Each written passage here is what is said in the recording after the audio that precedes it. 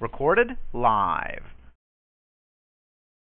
Hello, this is William Fink, and this is Christogenea Saturdays. Today is Saturday, June 14th, 2014. Praise Yahweh, the God of Israel, and thank you for listening. This is part 23, I believe, of explaining Two-Seedline. Most of what I feel are the really important things I have to say, I've already said probably 3, 4, 5 times in the first 22 chapters, the first 22 installments of this series. I do hope to one day gather all of my notes and actually write it out. And that's probably going to take some time, especially since for a good portion of these programs, I didn't write notes. That's why they're not posted at Christogenea. For a few of them I did, and hopefully this winter I'll be able to focus on that. That's my plan anyway. It is to get all of this in writing and into some sort of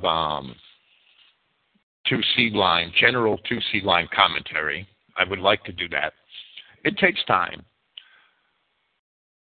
In the last segment of this series, I attempted an analogy between Scripture and another topic which I was at one time familiar with, computer programming, in an effort to demonstrate that in Yahweh's creation we have constants and we have variables.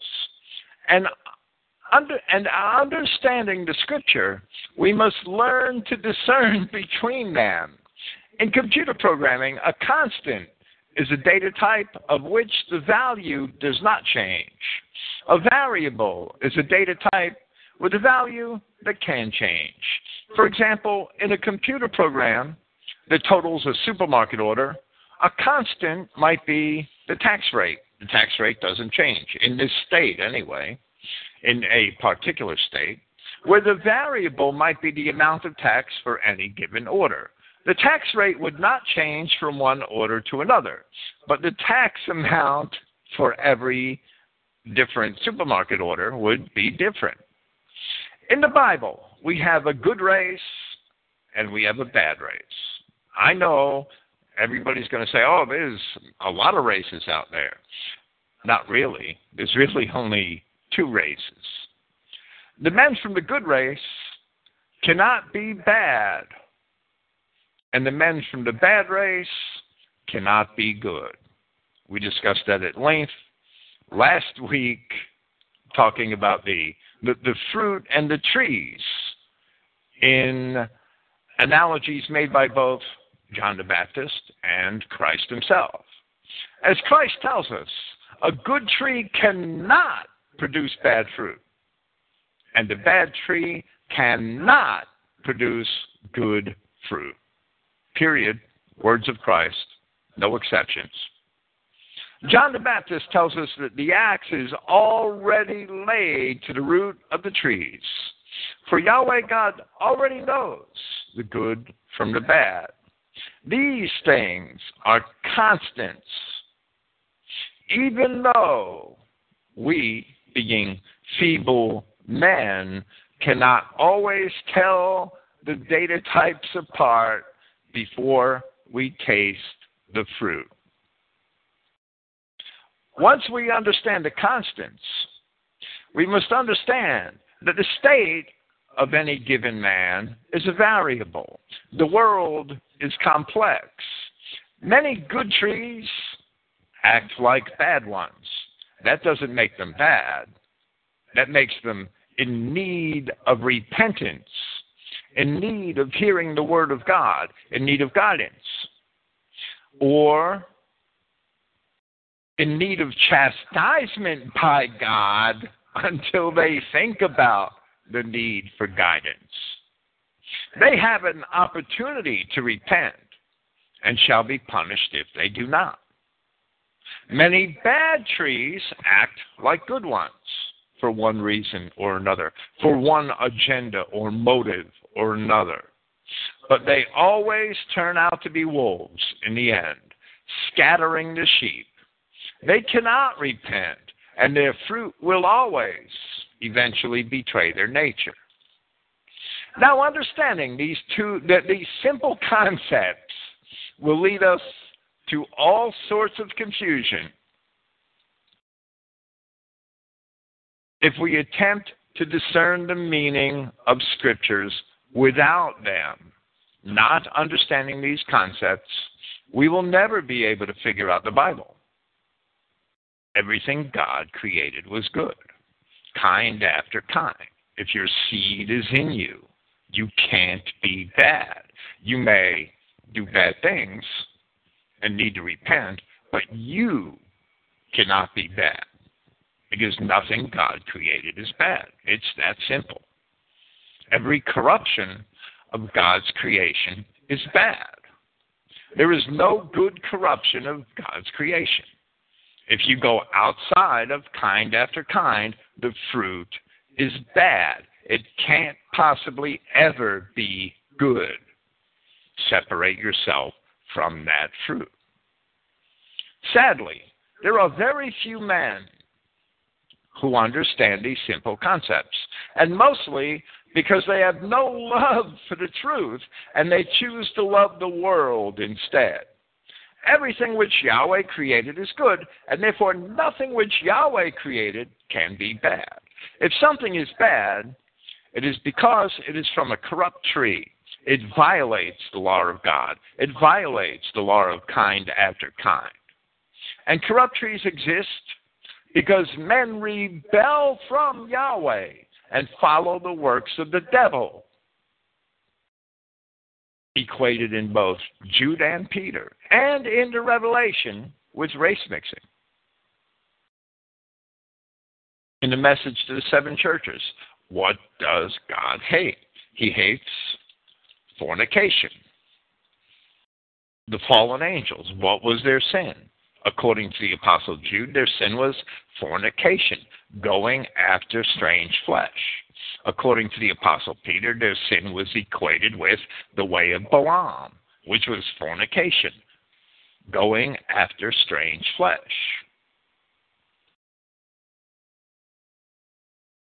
What did God hate in the message to the 7 churches? He hated fornication. He hated those who taught the doctrine of Balaam, who taught Balak to cast a stumbling block before Israel so that they would commit fornication. What did he tell? What did he tell Jezebel? What did he say of Jezebel in the message to the 7 churches? The same message.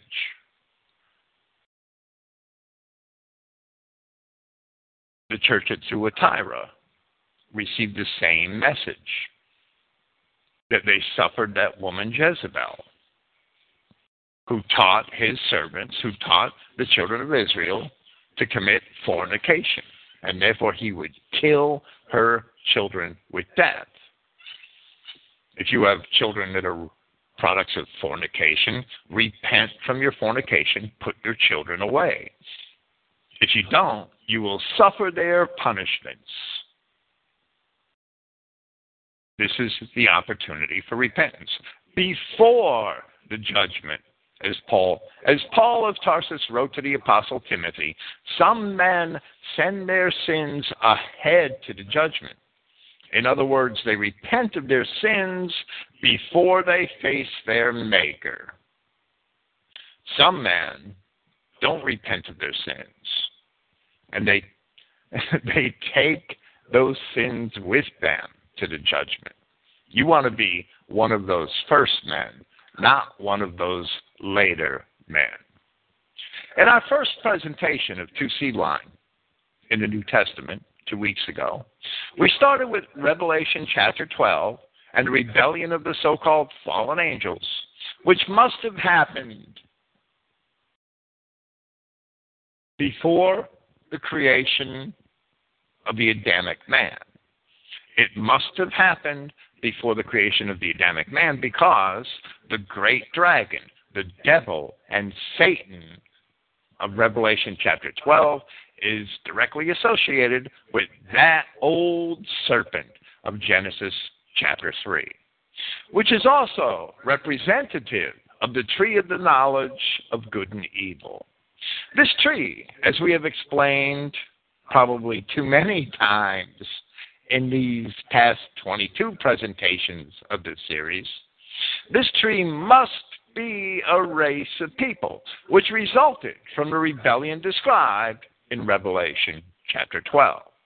Many of this race of people must be in Judea at the time of Christ, because Christ exclaimed in Luke chapter 10,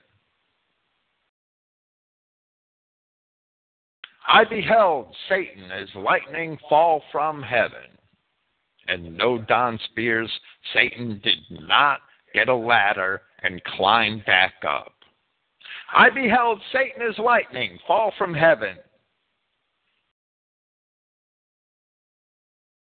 Behold, I give unto you power to tread on serpents and scorpions, and over all the power of the enemy, and nothing shall by any means hurt you.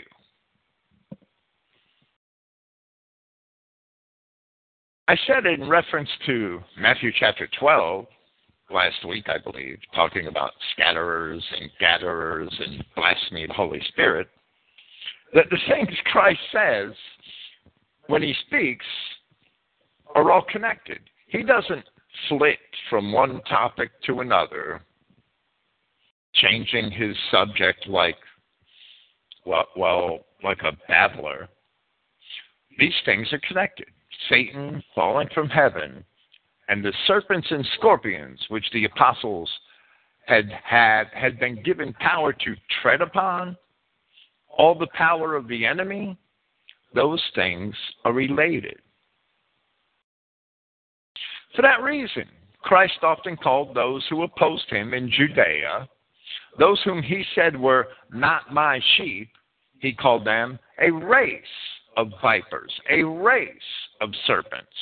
He too was equating them with that old serpent in Genesis chapter 3. Not because they emulated the serpent. That wouldn't make them a race. They might be a nest or a den, but that wouldn't make them a race.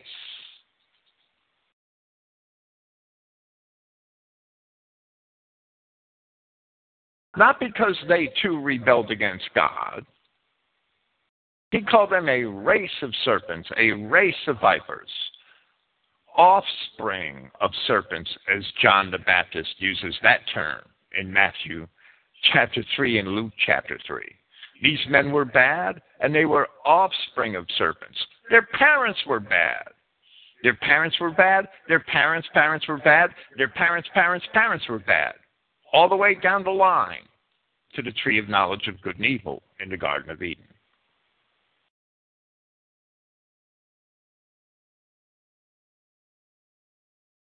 If they were offspring of serpents, their parents must be serpents. If their parents are serpents, that's why Christ calls them a race of serpents. They were born evil. Their parents were born evil. Their parents were born evil, all the way back to the tree of the knowledge of good and evil.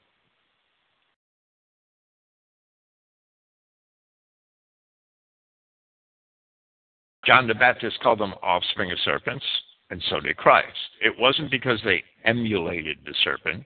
It's because they were genetically evil and opposed to God.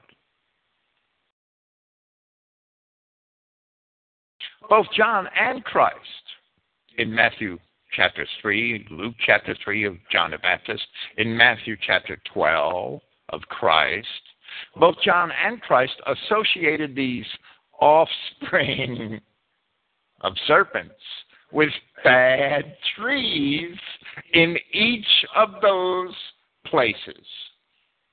Nothing Yahweh created was bad. It was a bad tree in the garden, but Yahweh did not take credit for creating it, the tree of knowledge of good and evil. He just said it was in the midst of the garden. He didn't say he made it. He didn't say he created it. Yahweh, like Clifton Emahiser likes to say, Yahweh created thee. the horse, and Yahweh created the donkey, but he didn't create the mule. Yahweh created the white man. He didn't create the mixed race mestizo. Don't blame your sin on God. The entire test of the book of Job was that Job did not blame God for what happened to him. We don't blame our sin on God. Yeah, sure, God knows ahead of time that we are going to sin. He has to, because he is God. If he didn't know that we were going to sin, he couldn't be God. But that doesn't mean it's really his fault, because when we sin, we agree to that sin. We consent to committing it. Therefore, we get the blame. David sinned a lot. David didn't say, God, why did you make me sin? David said, Yahweh, I'm sorry that I sinned. I repent that I sinned. David was repentant and took the blame, took the responsibility himself for his sin. So Yahweh can't be created. Yahweh can't be blamed for the creation of bastards. Yahweh can't be blamed necessarily for the creation of the tree of the knowledge of good and evil. If that tree is really those fallen angels who rebelled from God, who lost their place in heaven, who miscegenated with all of the beasts, which the book of Enoch tells us they miscegenated with, and they created a corrupt tree. The fallen angels can be blamed for that. Yahweh can't be blamed for that. The race of beings that preceded Adam are blamed for that. It's not Yahweh's fault. Of course, he foresaw it. He foresaw it. We know he foresaw it because we are told that our Redeemer, the Messiah, was appointed before the foundation of the world. But that doesn't mean that we place the blame on him.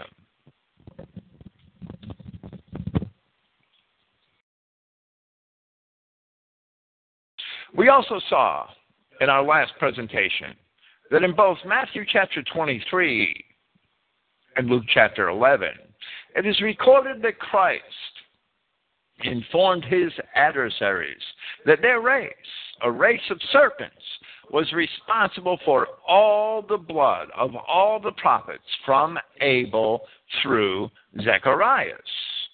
The only way that men in Judea at the time of Christ could be held responsible for the blood of Abel was if they had descended from the murderer of Abel, which was Cain.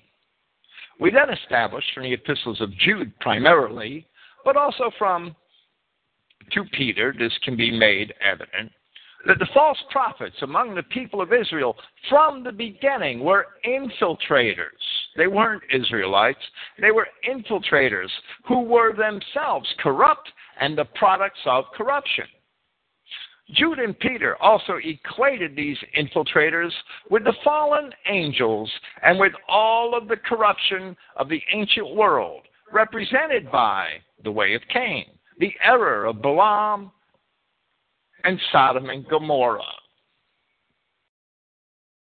all of which have fornication at their root. This race of serpents was not contained in Judea throughout history. That would be a really naive view of history. However, history focused on Judea, biblical history around God's people Israel.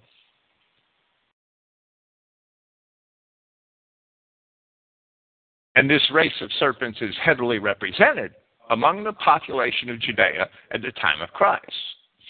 And these are the serpents and the scorpions.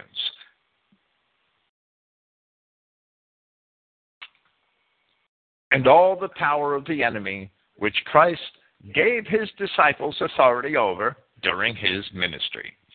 Now they're still in Jerusalem, but there's more of them in New York. Discussing these things last week, we presented parts of Revelation chapter 12, the Epistle of Jude, and the parable of the wheat and the tares. Jude, and I don't think we mentioned this last week, Jude indirectly establishes that the parable of the wheat and the tares is describing the beginning of the world, the beginning of the Adamic society, and not, as many people mistakenly insist, the advent of Christianity. Since the false prophets among the people were certain men crept in unawares, who were before of old ordained to this condemnation, and he attributed to them the corruption of the ancient world.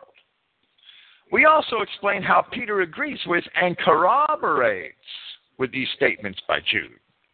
Both Peter and Jude describe how these same corrupt people were among the men of their own time, and therefore they must be that same race of serpents, the tares of the parable, the scorpions and serpents, which the apostles were given power over during Christ's ministry.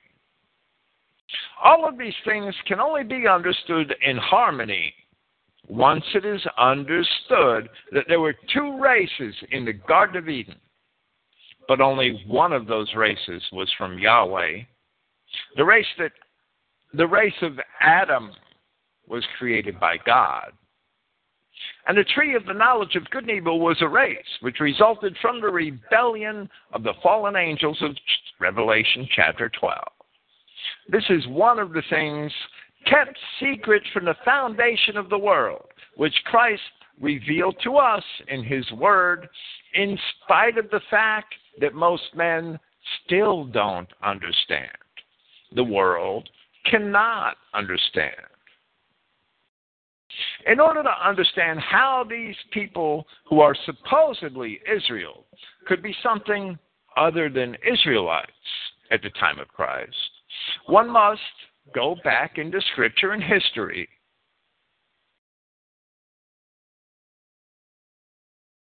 and examine the events which befell Israel from the time of the kingdom of David, and even before that, and all the way through to the time of Christ.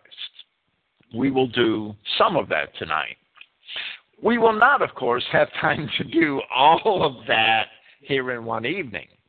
However, we can present enough evidence to prove our thesis. We left off with these presentations last week with Malachi chapter 2, and that is where we shall begin tonight, with Malachi chapter 2 with verse 8.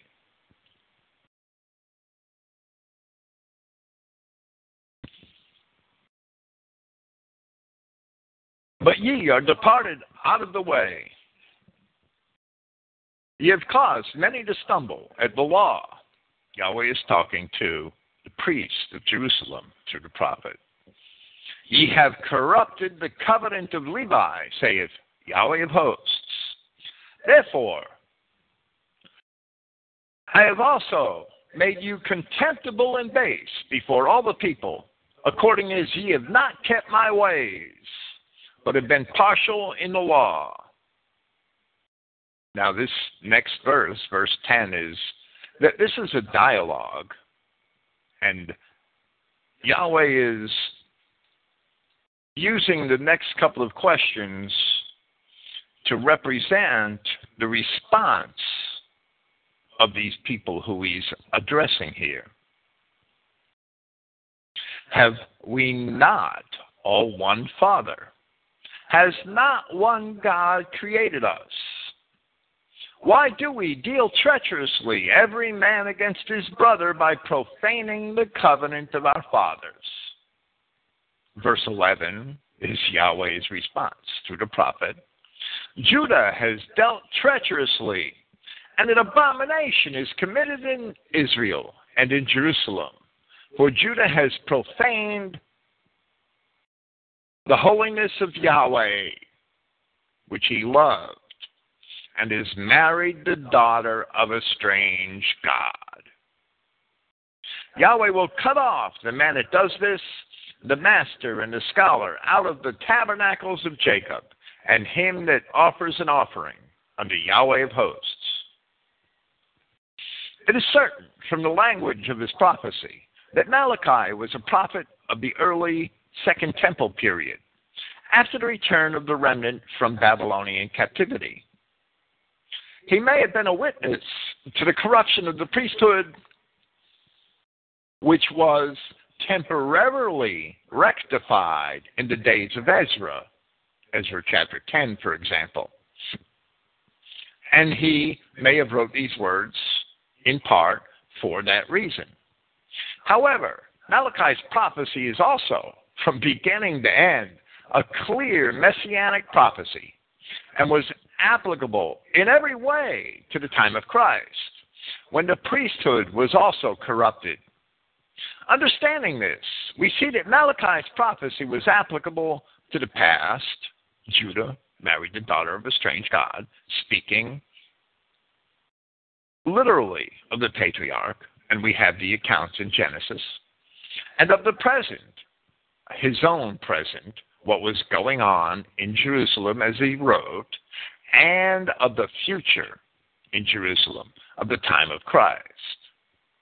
As we saw in our last presentation of the series, in the story of Susanna, the prophet Daniel professes that there are priests in the Babylonian captivity who are the seed of Canaan and not of Judah. Daniel preceded Malachi by perhaps 100 years, even a little longer. We shall recall this passage of Malachi again later when we discuss John chapter 8. One thing which Malachi is prophesying is the attitude of those very Judeans opposed to Christ, as the dialogue is recorded in John chapter 8. And Malachi gives us the reasons for that attitude. But first, we must present evidence of some of the corruption of Jerusalem in earlier times. The prophet Ezekiel wrote nearly 200 years before Malachi. And before I read from Ezekiel chapter 16, let me say, people might think, well, this is Two-Seedline in the New Testament, the title of this program. But you can't understand Two-Seedline in the New Testament until you understand the prophecies of what was wrong with Jerusalem in the Old Testament and some of the history. Ezekiel 16, verse 1. Again, the word of Yahweh came unto me, saying, Son of man, cause Jerusalem to know her abominations, and say, Thus saith Yahweh God unto Jerusalem, Thy birth and thy nativity is of the land of Canaan. Thy father was an Amorite, and thy mother a Hittite. And as for thy nativity, in the day thou wast born, and thy navel was not cut, neither wast thou washed in water to supple thee. Thou wast not salted at all, nor swaddled at all. Ezekiel, this passage is rather esoteric, even though the attestation is plain. Jerusalem, thy father was an Amorite, and thy mother a Hittite. Yet Ezekiel does not explain exactly how Jerusalem could be associated with the Canaanites. However, if we examine his contemporary, Jeremiah, a much fuller picture is drawn, and we'll portray part of that picture with Jeremiah chapter 2, and we'll read, for the most part, the whole chapter. Moreover, the word of Yahweh came to me, saying, Go and cry in the ears of Jerusalem, saying, Thus saith Yahweh. Remember when Jeremiah wrote, most of Judah had been taken away. At the very beginning of the 7th century BC by Sennacherib into captivity. But the inhabitants of Jerusalem were left. Most of Israel was already also taken away. Thus saith Yahweh, I remember thee, the kindness of thy youth, the love of thine espousals, when thou wentest after me in the wilderness, in the land that was not sown. Israel was holiness unto Yahweh, and the first fruits of his increase. All that devour him shall offend, and evil shall come upon them, saith Yahweh. Hear ye the word of Yahweh, O house of Jacob, and all the families of the house of Israel. This is addressed to all Israel, evidently present in Jerusalem or not. Thus saith Yahweh, what iniquity have your fathers found in me, that they are gone far from me, and have walked after vanity, and are become vain? Neither said they, where is Yahweh that brought us up out of the land of Egypt, that led us through the wilderness, to a land of deserts and of pits, to a land of drought,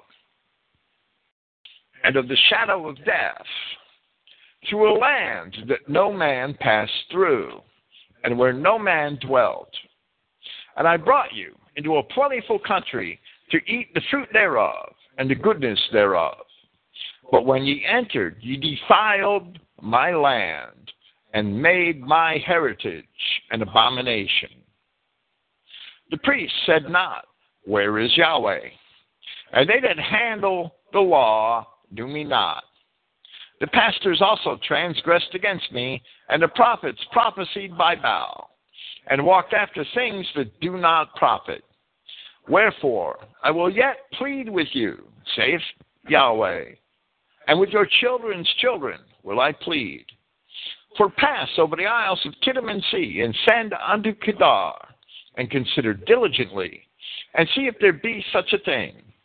Has a nation changed their gods, which are yet not gods? But my people have changed their glory for that which does not profit. Be astonished, O ye heavens, at this, and be horribly afraid, and be ye very desolate, saith Yahweh. For my people have committed two evils. They have forsaken me, the fountain of living waters, and hewed them out cisterns, broken cisterns, that can hold no water. Several years ago, I wrote a paper entitled Broken Cisterns after this passage, citing a passage from Proverbs that shows that the word cistern was used as an analogy, more or less, where a man was warned to drink water out of his own cistern. It's very clear in the proverb that means that he should marry women of his own race, and that he would have abundance if he did so. Not marrying women of his own race, a man creates a broken cistern that can hold no water, a well without water, as Peter makes the analogy, a cloud without water, twice dead because it has not the Spirit of God, as Jude makes the analogy. My people have committed two evils. They have forsaken me, the fountain of living waters, the law of Yahweh, the law of propagation for Adamic man, kind after kind, that his wife should be flesh of his flesh and bone of his bones, as we see in Genesis chapter 2. And when we violate that law, we hew us out cisterns that hold no water, broken cisterns.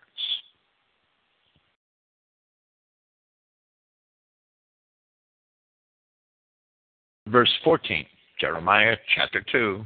Is Israel a servant? Is he a homeborn slave? Why is he spoiled?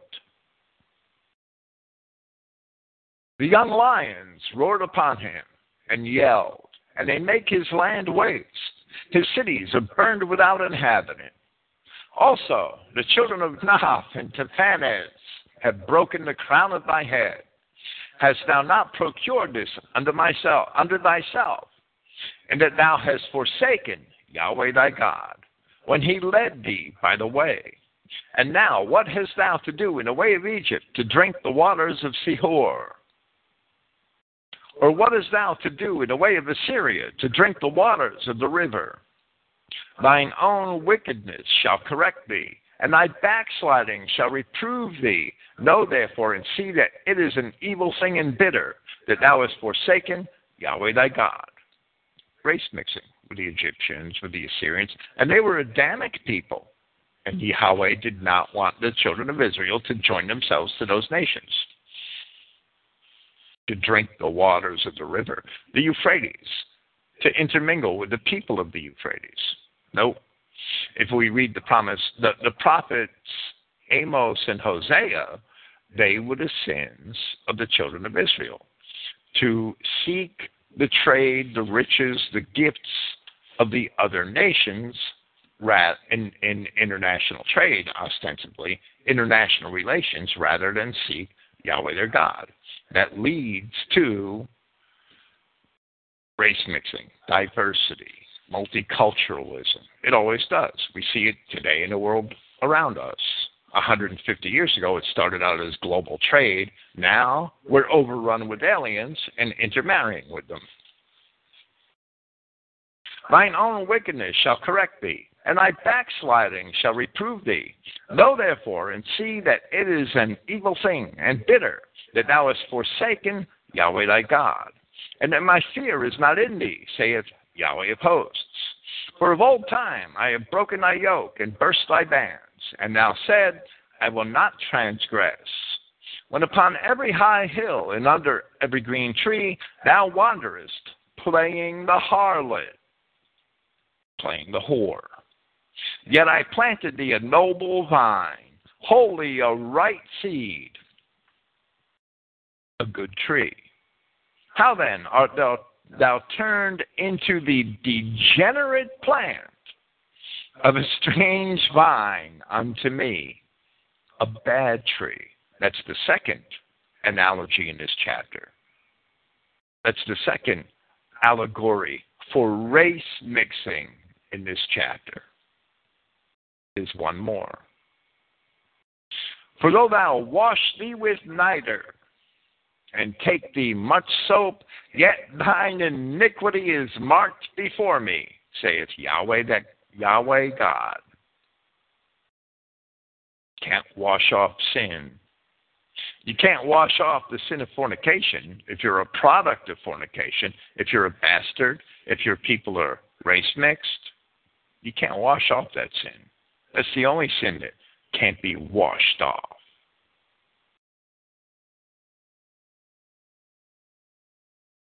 How can you say, I am not polluted? I have not gone after Baalim, the fertility cults of ancient Palestine. Sexual fertility. See thy way in the valley. Know what thou hast done. Thou art a swift dromedary, traversing her ways, a wild ass used to the wilderness, that snuffs up the wind at her pleasure, and her occasion, who can turn her away? All they that seek her will not weary themselves. In her mouth they shall find her. Withhold thy foot from being unshod. Some of these are seemingly sexual innuendos, that's for certain. And thy throat from thirst, but thou says, there is no hope. For I have loved strangers. That line corroborates our interpretation of the prior three race-mixing allegories we have pointed out. The broken cisterns, the sin that can't be washed off, and the noble vine that became a degenerate plant. This line vindicates our interpretation of those three verses. There is no hope, for I have loved strangers, and after them will I go. As the thief is ashamed when he is found, so is the house of Israel ashamed. They, their kings, their princes, and their priests, and their prophets, saying to a stock, thou art my father, and to a stone, thou hast brought me forth. for they have turned their back unto me, and not their face. But in the time of their trouble they will say, Arise and save us. But where are thy gods that thou hast made thee? Let them arise, if they can save thee in the time of thy trouble. For according to the number of thy cities are thy gods, O Judah. Wherefore wilt ye plead with me? Ye have all transgressed against me, saith Yahweh. In vain have I smitten your children. They receive no correction. Your own sword has devoured your prophets like a destroying lion. O generation, see ye the word of Yahweh. Have I been a wilderness unto Israel, a land of darkness? Wherefore say my people, we are lords. We will come no more unto thee. Can a maid forget her ornaments, or a bride her attire? Yet my people have forgotten me days without number. Why trimmest thou thy way to seek love? Therefore hast thou taught the wicked ones thy ways. Also in thy skirts is found the blood of the souls of the poor innocents. I have not found it by secret search, but upon all these. Yet thou sayest, because I am innocent, surely his anger shall turn from me. Behold, I will plead with thee, because thou sayest, I have not sinned. Why gaddest thou about so much to change thy way? Thou also shalt be ashamed of Egypt, as thou wast ashamed of Assyria. Yea, thou shalt go forth from him, and thine hands upon thy head, for Yahweh has rejected thy confidences, and thou shalt not prosper in them. And the scoffer may say, well, aha, it's the Judahites who are responsible for the blood of the prophets. And while that's true, that doesn't mean that they are going to bear that responsibility. Because, as Jude explained, as Peter explained, false prophets among the people had infiltrated ancient Jerusalem, had infiltrated the body of the children of Israel. Those false prophets are outsiders who infiltrated and who are responsible for these things. It is they who will be held responsible for these things because they are the works of the devil. It is they who are held responsible for these things in Luke 11 by Yahshua Christ, when the blood of all the prophets is laid upon that race of serpents in Judea. Luke chapter 11, Matthew chapter 23. They were not Israelites. They're going to be held responsible. Just like the crucifixion of the Christ. And Peter laid that on the hands of the Judeans in general, of the population in general. Yet we know from Scripture that the people who rejected Christ are not Israel, and that they would bear the blame for that. They would be held accountable for that. His enemies are held accountable for that, not his people. Those people who rejected Christ have all, by now, been mixed with these bad figs of Judea, which we will get to shortly. So even though today, in America, this nation commits many sins, it's the infiltrators that we perceive, those who have usurped our government and our politics. They are the ones who are leading the nation into those sins. And the people are, for the most part, helpless. And we have been for over 100 years. Now, that's the will of God, but we have the same situation in ancient Jerusalem. It's no different. Jeremiah chapter 24, verse 1. Yahweh showed me, and behold, 2 baskets of figs were set before the temple of Yahweh. After that, Nebuchadrezzar, king of Babylon, had carried away captive Jeconiah, the son of Jehoiakim, king of Judah, and the princes of Judah, with the carpenters and smiths from Jerusalem, and had brought them to Babylon.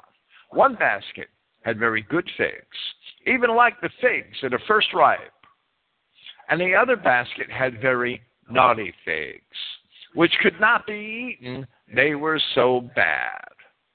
Then Yahweh said to me, What seest thou, Jeremiah? And I said, Figs, the good figs, very good, and the evil, very evil that cannot be eaten. They are so evil. And again, the word of Yahweh came unto me, saying, Thus saith Yahweh, the God of Israel. And this is important to understand this scripture in depth, in detail, let's put it that way. Thus saith Yahweh, the God of Israel, like these good figs, so will I acknowledge them that are carried away captive of Judah. So there were good people in Judah. A lot of, there's a sect of clowns in Christian identity that insist there were no good people of Judah. But there certainly were. Them that are carried away captive of Judah, whom I have sent out of this place into the land of the Chaldeans for their good. For I will set mine eyes upon them for good, and I will bring them again to this land, and I will build them and not pull them down, and I will plant them and not pluck them up. Those people must have eventually been established in Christ. And I will give them a heart to know me, that I am Yahweh, and they shall be my people, and I will be their God. For they shall return unto me with their whole heart. Now this concerns the people of Judah of Jeremiah's time, which were descended from those who were inhabiting Jerusalem during the Assyrian conquests of nearly at least 100 years prior, who were not taken captive when the greater part of Judah was taken away by the Assyrians. Here we see that there were good people of Judah who must have been pure Israelites, left among the population of Judah in Jerusalem long after the Assyrian captivity, and they would go into the Babylonian captivity. The returning remnant of the Second Temple period were among these good figs of Judah, for the most part. Verse 8, And as the evil figs, which cannot be eaten, they are so evil. Surely, thus saith Yahweh, so will I give Zedekiah, the king of Judah. This is important to understand in detail also. So will I give Zedekiah. He's going to give Zedekiah to the evil figs. So will I give Zedekiah, the king of Judah, and his princes, and the residue of Jerusalem that remain in this land, and them that dwell in the land of Egypt, and I will deliver them to be removed into all the kingdoms of the earth for their hurt, to be a reproach and a proverb, a taunt and a curse, in all places whither I shall drive them. And I will send the sword, the famine, and the pestilence among them, so they be consumed from off of the land that I gave to them and to their fathers. Not so that the evil figs could be consumed. The evil figs weren't going to be consumed. Those Judahites given over to the evil figs would eventually be consumed.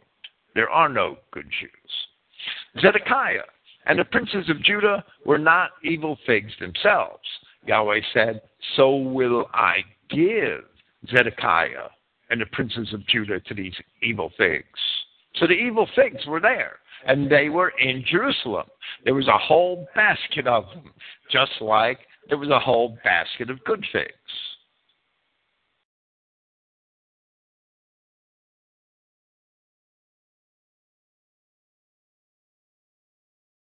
Zedekiah and the princes of Judah would be given over to the evil figs, as well as the residue of Jerusalem that remain in this land, and the Judeans who had fled to Egypt. So all of these people of Judah ostensibly became no better than the evil figs to which they were given over by God.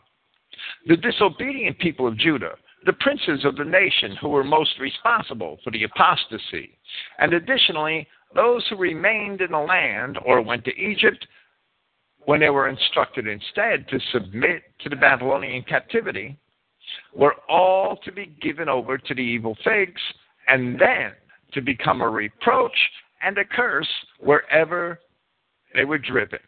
So we must ask when this could have happened. To answer that, we have the words of Christ concerning Jerusalem in Luke chapter 21, concerning the coming destruction of Jerusalem by the Romans. Christ is making a prophecy because this is maybe 40 years before that destruction. Almost. But when you see Jerusalem being surrounded by armies, then you know that her desolation has come near. Then those in Judea must flee into the mountains, and those in her midst must leave the land. And those in the countryside must not enter into her, because these are the days of vengeance by which all the things written are to be fulfilled. Woe to those having conceived, and to those with sucklings in those days. For there shall be great violence upon the earth, and wrath for this people. And they shall fall by the edge of the sword, and they shall be taken captive away into all nations. And Jerusalem shall be tread upon by the heathens, until the times of the heathens should be fulfilled. Note the similarity in the language of Christ to that of Jeremiah 24 concerning the fate of the bad figs, the people that were handed over to the bad figs. It can be demonstrated that this is what indeed happened to the people of Jerusalem, who had all been among those or descended from those who rejected Christ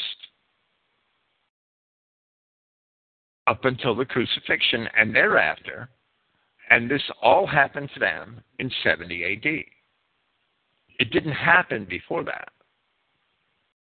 This is only half of the story for the reasons behind the corruption of Judea at the time of Christ. To offer it in summary, this half begins with the understanding that Judah married the daughter of the strange god. Therefore, a portion of the tribe of Judah were of Canaanite stock. These are identified in the genealogy of Judah provided in 1 Chronicles chapter 4 from verse 21. The sons of Shelah, the son of Judah, were the father of Lekah, and Laadah, the father of Marashah, and the families of the house of them that wrought fine linen, of the house of Ashbia, and Jachin, and the men of Kozeba, and Joash, and Seraph, who had the dominion in Moab, and Jashubilaham. And these are ancient things. These were the potters, and those that dwelt among plants and hedges. That's actually pretty funny. There they dwelt with the king for his work. The King James Version translators committed a silly error in that passage, because plants and hedges actually should have been rendered as place names, Netame and Gadara, which were towns in Judah. In addition to these, there were also Kenites in Judah at the earliest times. In the genealogy of Judah provided in 1 Chronicles, we read at the end of chapter 2, from verse 55. And the families of the scribes which dwelt at Jabez, the Tirathites, the Shimeathites, and the Sukathites, these are the Kenites that came of Hamath, the father of the house of Rechab. And biblical history proves that out, that these people were indeed Kenites, and they were the scribes in Judah. So we have a portion of the tribe of Judah which is Canaanite, and we have Kenites who were the scribes in Judah. And we wonder why Jude wrote that these people, these infiltrators, these false prophets amongst the people were infiltrators related to the angels who left their first estate, likened to the way of Balaam and the way of Cain. That's why Jude wrote this. That's why Jude understood who was responsible for the corruption in Judah. That's why he wrote that epistle in the manner in which he did. That's only half of the story of the corruption of Judea in the time of Christ. But that's also why Christ told the serpents, the race of serpents, the children of Cain, as he labels them in John chapter 8, that they would be responsible for the blood of the prophets, for the blood of all the prophets from Abel all the way to Zechariah. Even though the children of Israel were used by these infiltrators to commit these sins, and they still use us today to do the same things. Go check out your local neighborhood cop, your jailer, your prison guard. I know. I've been on both sides of the fence. I can say these things. I can judge these things because of that experience. They're working for the Jews in Washington and New York who have this country in a state of tyranny.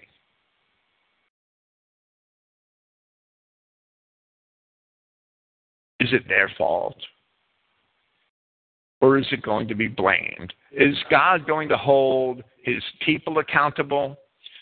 Or are the people of God here, as we demonstrated in the ongoing series on the book of Romans, which we are presenting on Friday nights, that the people of God are here to learn what sin is? It's God's enemies who are going to be held accountable. He will destroy all of the works of the devil, and all of the Adamic race will be preserved. Romans chapter 5.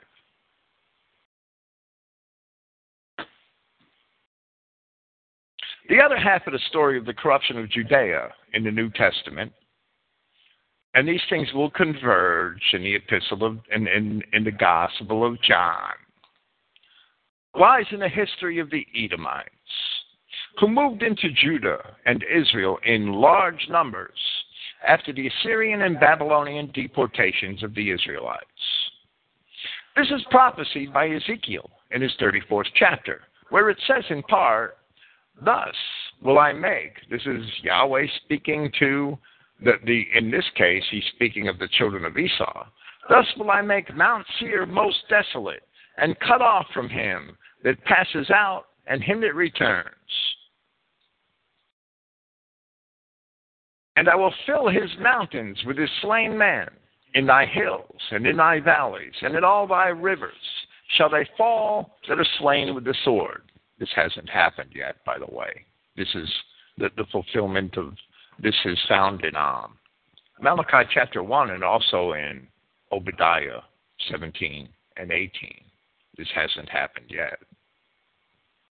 "I will make thee perpetual desolations, and thy cities shall not return, and ye shall know that I am Yahweh. Because thou hast said," speaking to the Edomites, "these two nations and these two countries shall be mine, and we will possess it," whereas Yahweh was there.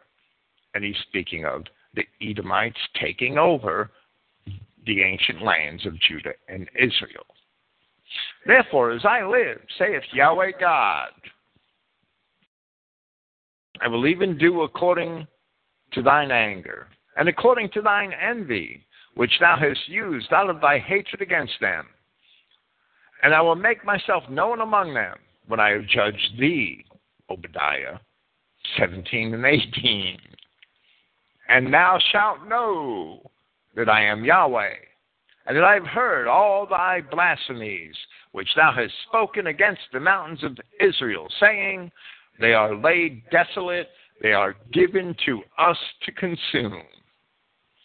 So we see that after the deportations of Israel and Judah, the Edomites had made both Israel and Judah their own. The Edomites had been allied with the Babylonians at the destruction of Jerusalem in 586 BC. In 1 Esdras chapter 4, we read that among other things, Ezra had said to the king of Persia, verse 45, "Thou also hast vowed to build up the temple, which the Edomites burned when Judea was made desolate by the Chaldees." This is verified in Psalm 137. Not all the Psalms were written by David. Not all the Psalms were written by David. Some of the Psalms were written by others, especially Asaph, and many of those, the Psalms of Asaph, are Psalms of the captivity.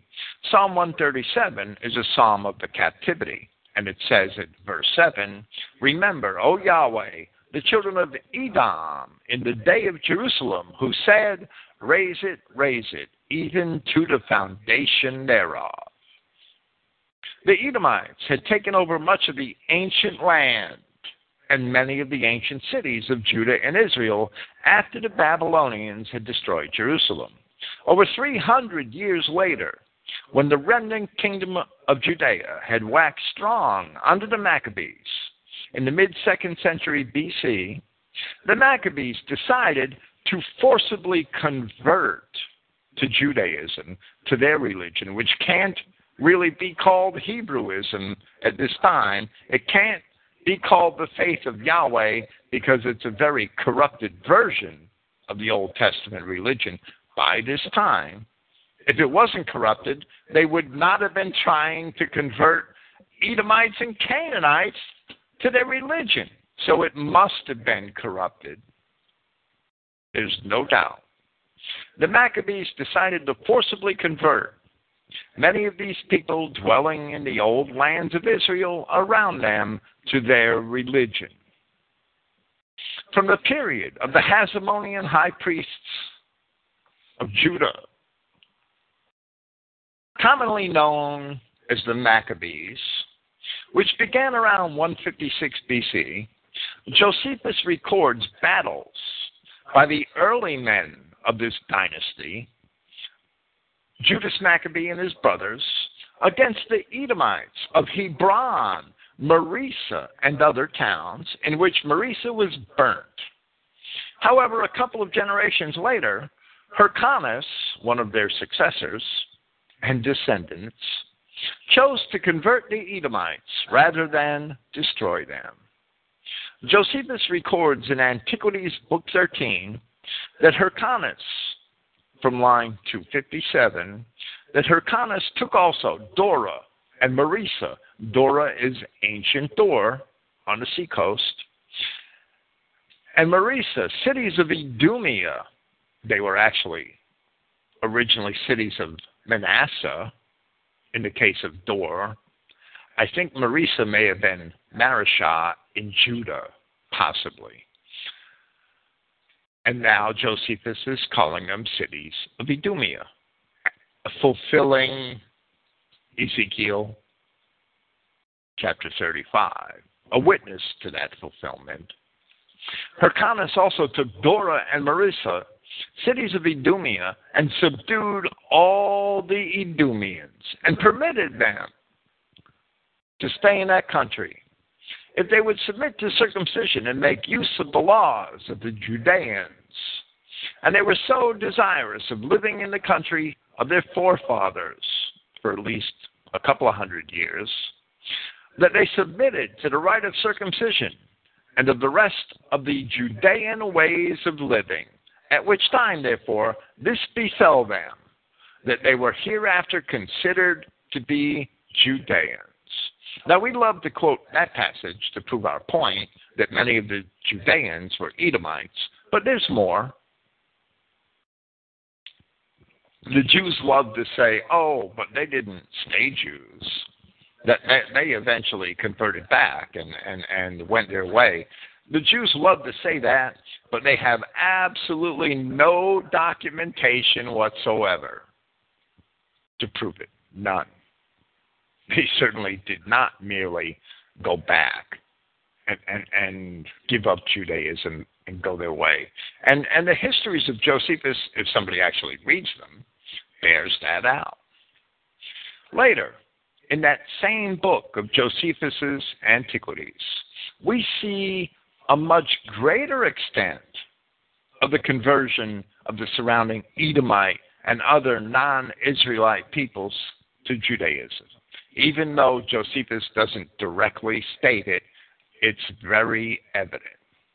And this took place while one of the successors of Hyrcanus was king, the high priest and king Alexander Jannaeus. He ruled Judea from about 103 to 76 BC.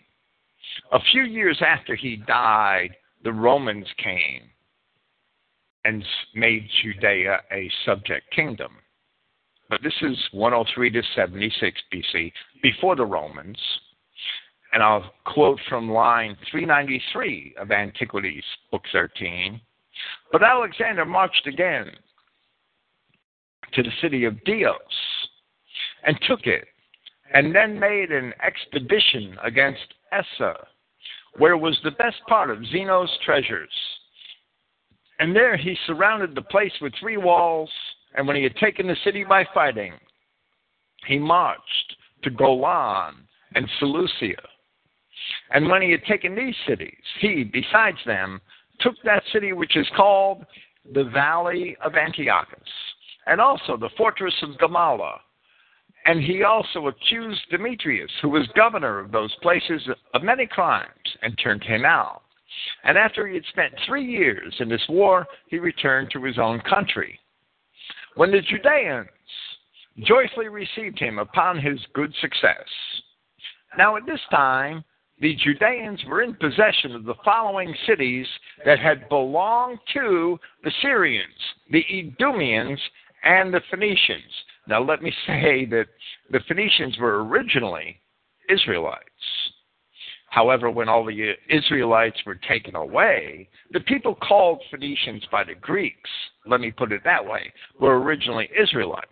When all the Israelites were taken away, Canaanites, for the most part, along with some remnant pockets of Israel, but Canaanites, for the most part, had inhabited those lands.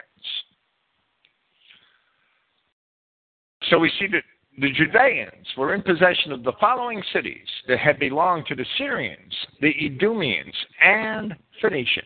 At the seaside, Stratos Tower, Apollonia, Joppa, Jamnia, Ashdod, Gaza, Antidon, Raphia, Rhino Calora.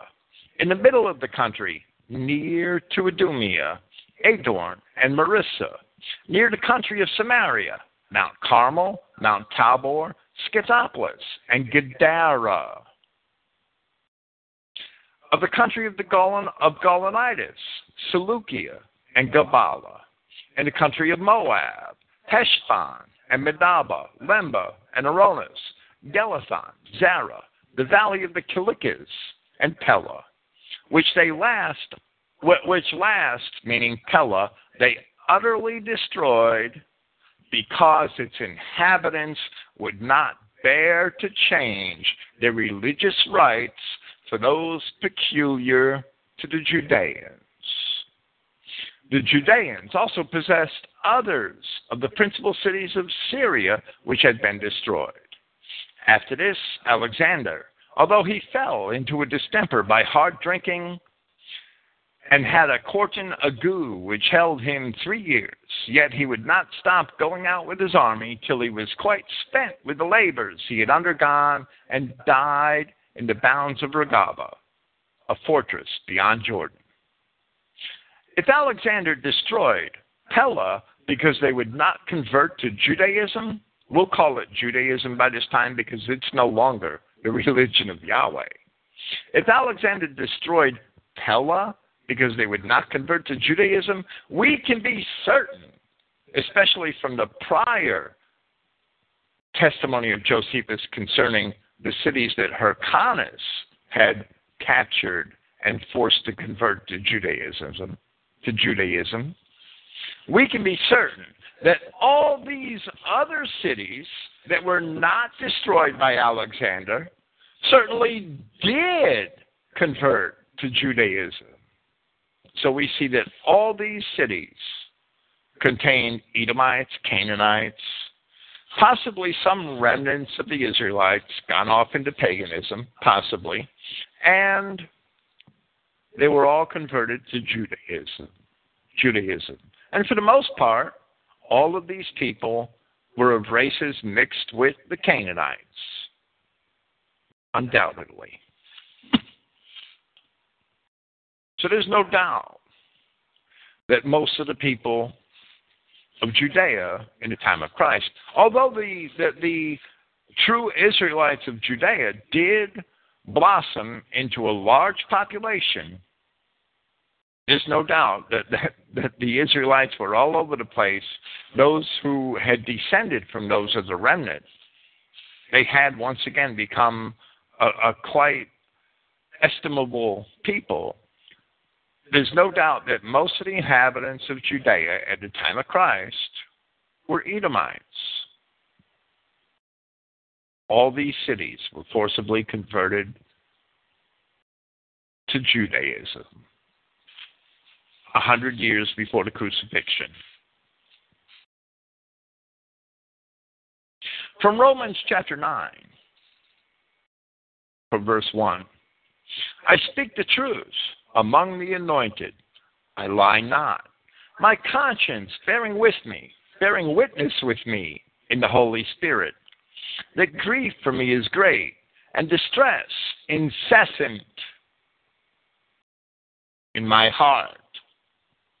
For I have prayed that I myself would be accursed from the anointed for the brethren, my kinsmen, in regards to the flesh, those who are Israelites, whose is the position of sons, and the honor, and the covenants, and the legislation, and the service, and the promises, whose are the fathers, and of whom are the anointed in regards to the flesh, being over all blessed of Yahweh for the ages.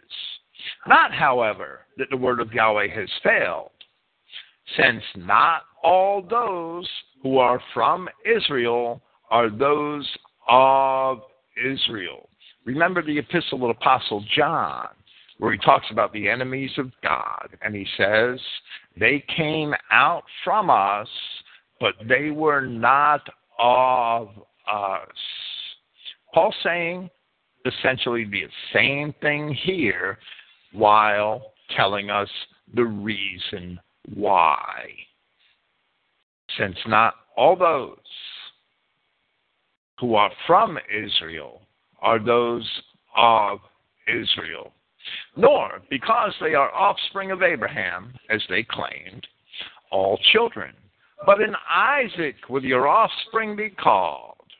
That is to say, the children of the flesh. These are not the children of Yahweh, but the children of the promise are counted as offspring. Paul gives a very similar discourse in Galatians chapter 3, comparing the children of Ishmael, the children of Esau, and the children of Jacob.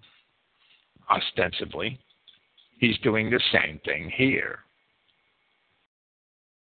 That is to say, the children of the flesh, these are not the children of Yahweh, but the children of the promise are counted as the offspring. Indeed, this word of promise, at the appointed time it will come, and there will be a son for Sarah. And not only, but Rebekah also had conceived from one, meaning a promise, by Isaac our father. Then, not yet having been born, nor having performed any good or evil, that the purpose of Yahweh concerning the chosen endures, not from rituals, but from the calling. To her it was said, the elder will serve the younger, just as it is written, Jacob I love, and Esau I hated. Paul is telling us that not all those in Israel are Israelites. Paul is telling us the reason for that, because the rest of them are Edomites. which is why he is contrasting Jacob and Esau in regards to these people of Judea who are not all Israel. He also tells us for this reason that he cares only for his kinsmen in regards to the flesh, or the true genetic Israelites of Judea. Paul goes on to call the Edomites of Judea vessels of destruction, and the Israelites vessels of mercy. The only thing that could possibly be wrong with the children of Esau was that Esau had Canaanite wives. There's no other accusation that can be leveled against Esau from Scripture. Yeah, you could talk about his pride or his reliance on the flesh. You could wax eloquently and philosophize about what may have been wrong with Esau, but Paul tells us what was wrong with Esau in the book of Hebrews. It wasn't his pride. It wasn't his arrogance. It wasn't his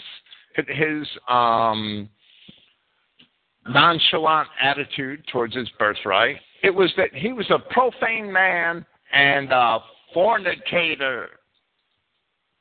That's the reasons Paul gave us. I wouldn't attempt to rationalize any worldly reason beyond that. The only reason why the children of Esau could be rejected is that they were half Canaanite. And the Canaanites can be traced back through Scripture to their intermingling with the Kenites and the Rephaim. And the Kenites and the Rephaim can be traced to the race of the fallen angels, that old serpent, the angels that left their first estate, the angels that sinned, the tree of the knowledge of good and evil. That's the only reason why these people are rejected, because they are genetically corrupt.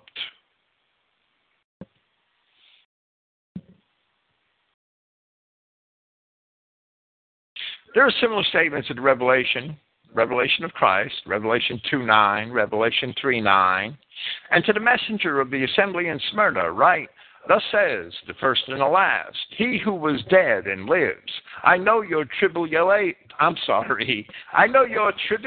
and poverty, but you are wealthy. And the blasphemy from those saying for themselves to be Judeans, and they are not, but are of the congregation of the adversary, or the synagogue of Satan. That's more poetic. I understand that.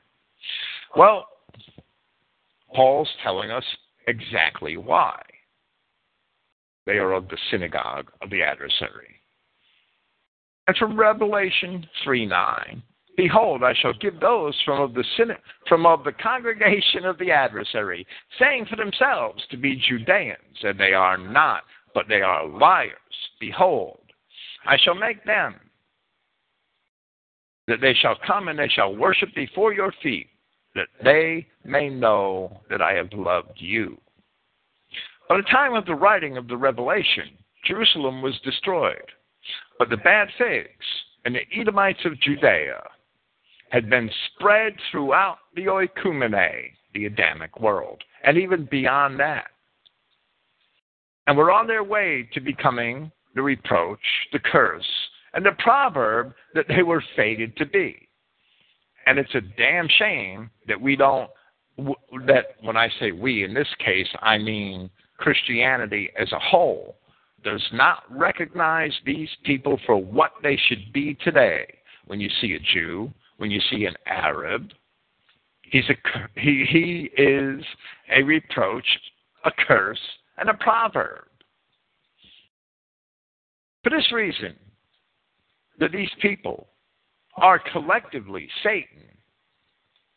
Paul wrote to the Romans around 56 A.D. and told them that the God of peace shall bruise Satan under your feet shortly. And he was referring to the impending destruction of Jerusalem. With all of this understanding, we may understand the words of Christ recorded by the Apostle John in John chapter 8 of his gospel, and I'm going to read from verse 33.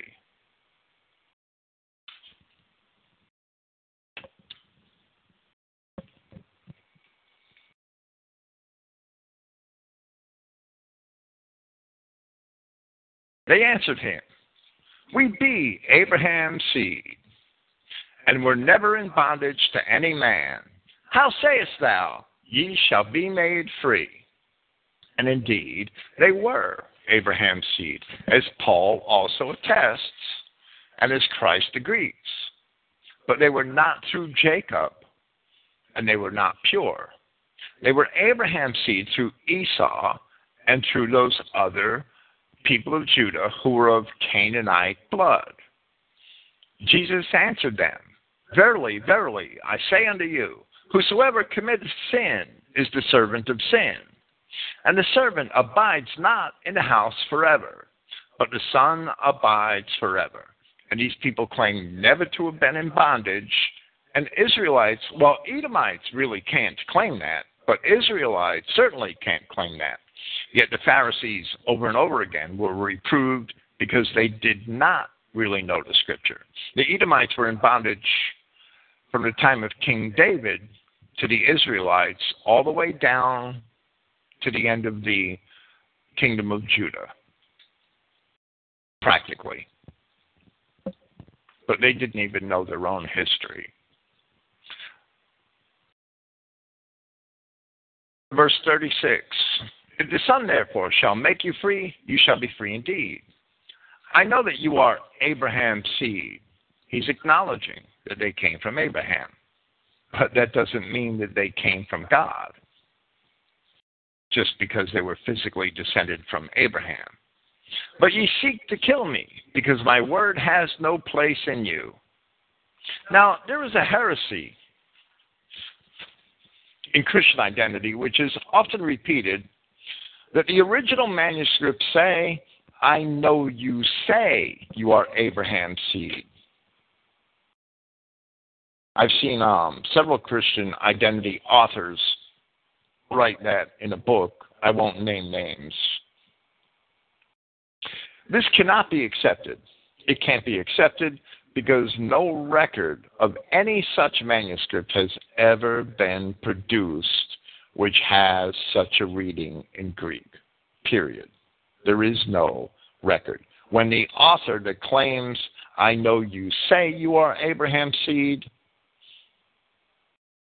is in the original Greek, he had better tell us which manuscript and where it is so that we can prove it for ourselves. I've looked at the variant readings on hundreds of Greek manuscripts in the Gospel of John, and I've never seen such a reading in one, or I would be glad to describe it. It says, "I know you are Abraham's seed. But you seek to kill me, because my word has no place in you." He knew they were Abraham's seed. He didn't say that he knew they were Israelites. They were Abraham's seed, but they were not Judeans. They were not Judah. They were not Israel. They were Esau. They may have been Shelah, and there's evidence here that they may have been both. But there's evidence here which connects them to Shelah, and we'll see that momentarily. Many of them were certainly Edomites, without a doubt, and the historical record demonstrates that, as do the explanations of Paul of Tarsus. Christ goes on to say in verse 38, "I speak that which I have seen with my Father, and you do that which you have seen with your father." They answered and said unto him, "Abraham is our father." Jesus said unto them, "If you were Abraham's children, you would do the works of Abraham. But now you seek to kill me, a man that has told you the truth, which I have heard from God. This Abraham did not. You do the deeds of your father." They said to him, "We were not born of fornication. We have one Father, even God." And here in John 8:41, we have the fulfillment of the prophecy of Malachi, where those priests in Jerusalem who departed out of the way and who corrupted the covenant of Levi are depicted as having said, "Have we not all one Father? Has not one God created us?" Here Christ refutes their contentions, which are not true. Malachi tells us why they are not true, where he says that Judah has dealt treacherously and an abomination is committed in Israel and in Jerusalem. For Judah has profaned the holiness of Yahweh, which he loved, and has married the daughter of a strange God. Malachi's words are true of the patriarch Judah. He had a Canaanite wife. They are true of the people of his own time who were taking the women of the land to wives and who were reproved by the priests, by Ezra, and by Nehemiah before him. Malachi's words are also true, speaking allegorically of the tribe of Judah, that the people of his time were marrying the daughter of a strange god. And they were also true of Judea, the remnant of Judah at the time of Christ, because they had wed themselves to the Edomites when they absorbed them, conquered them, and forced them to convert to Judaism. So we see that the words are allegorically and prophetically true on two occasions, and literally true on one of the patriarch. Jesus said to them, "If God were your Father, you would love me, for I proceeded and came forth from God. Neither came I of myself, but he sent me. Why do you not understand my speech? Even because you cannot hear my word. You are of your father the devil, and the lusts of your father you will do. He was a murderer from the beginning, and abode not in the truth, because there is no truth in him." Christ told his own disciples that the Spirit of truth was indeed in them in John chapter 14. Even long before the Pentecost, there was no truth in Cain because he was not of God. When he speaks a lie of his own, for he is a liar and the father of it. And because I tell you the truth, you believe me not. Which of you convinces me of sin? And if I say the truth, why do you not believe me? He that is of God hears God's words. Ye therefore hear them not, because you are not of God. And in John chapter 10, he very plainly told them, you do not believe me because you are not my sheep. The words for father here, and I've seen people try to do this, people that claim Christian identity to be Christian identity and try to say that the words for father here are spiritual. They're not really anything to do with genetics or lineage. They can't be spiritualized. To do so is to deny the plain meaning of the words, while at the same time risk the Judeo-Christian insistence on spiritualizing the same words in so many other places where they must be taken literally, such as Romans chapter 4, where Paul tells the Romans, Abraham was their forefather. That can't be spiritualized. Spiritualization of words in the New Testament destroys the context of the book, and you may as well throw your Bible in the trash and go marry a nigger, because it doesn't matter. The words for father cannot be spiritualized here. Christ is repeating the same idea he expressed in Luke chapter 11 and in Matthew chapter 23, where he spoke of a race responsible for the blood of Abel. You want to spiritualize that too. Only Cain was a murderer from the beginning. He was the first murderer and the killer of Abel. And he was a devil because, as the Apostle John says in his first epistle, he was from of the wicked one and slaughtered his brother. And with delight he slaughtered him because his deeds were evil, but those of his brother righteous. He didn't say he was of the wicked one because he slaughtered his brother. He said he slaughtered his brother because he was of the wicked one. Cain was not of the devil because he was a bad person. Rather, Cain was of the devil and was himself a devil because the law of Yahweh is kind after kind, and Cain was a violation of that law. That's why the descendants of Cain have no part with Christ. They do not have the same origin as Christ. Their origin is of the devil. And if the law of God is kind after kind, then Cain is the son of those fallen angels that fell in Revelation chapter 12.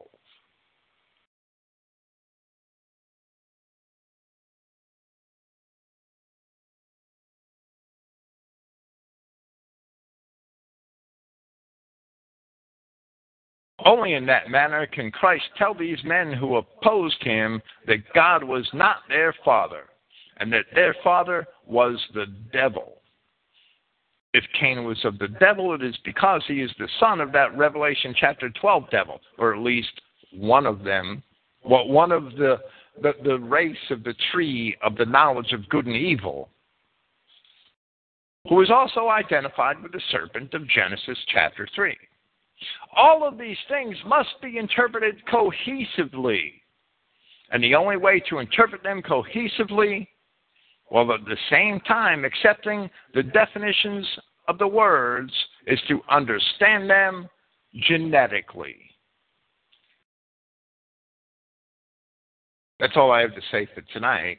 There are going to be subsequent episodes of the series. It might be a few weeks, a month. There are some things I want to do that I'm planning. I want to do a program on Two-Seedline in the early inscriptions of the Sumerians, Hittites, and Egyptians, and Assyrians, things like that. I'm going to plan that soon, I pray, Yahweh willing. There's some things in the Old Testament I have to go through related to the series that have to be done. I have to defuse the thought that Lucifer is Satan, because Lucifer is not Satan.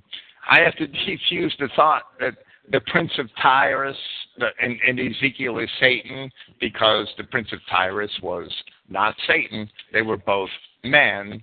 I plan on doing that one day soon. This series will probably get a few more installments. I may do other things in relation to it to further cement my position and explain why I hold these positions, Yahweh willing. I will be here next Friday with my presentation of Romans and the end of chapter 8 and the beginning of Romans chapter 9 again, probably. And that's fine. It's an ongoing Bible commentary on Friday nights, so that has to be complete. And I will be here next Friday with that. Next Saturday, I'm thinking of returning to Martin Luther for a few weeks while I prepare my my German origins papers for presentations in these programs, in podcasts. So hopefully I'll be able to do that this summer. Praise Yahweh. Thank you for listening, and good night.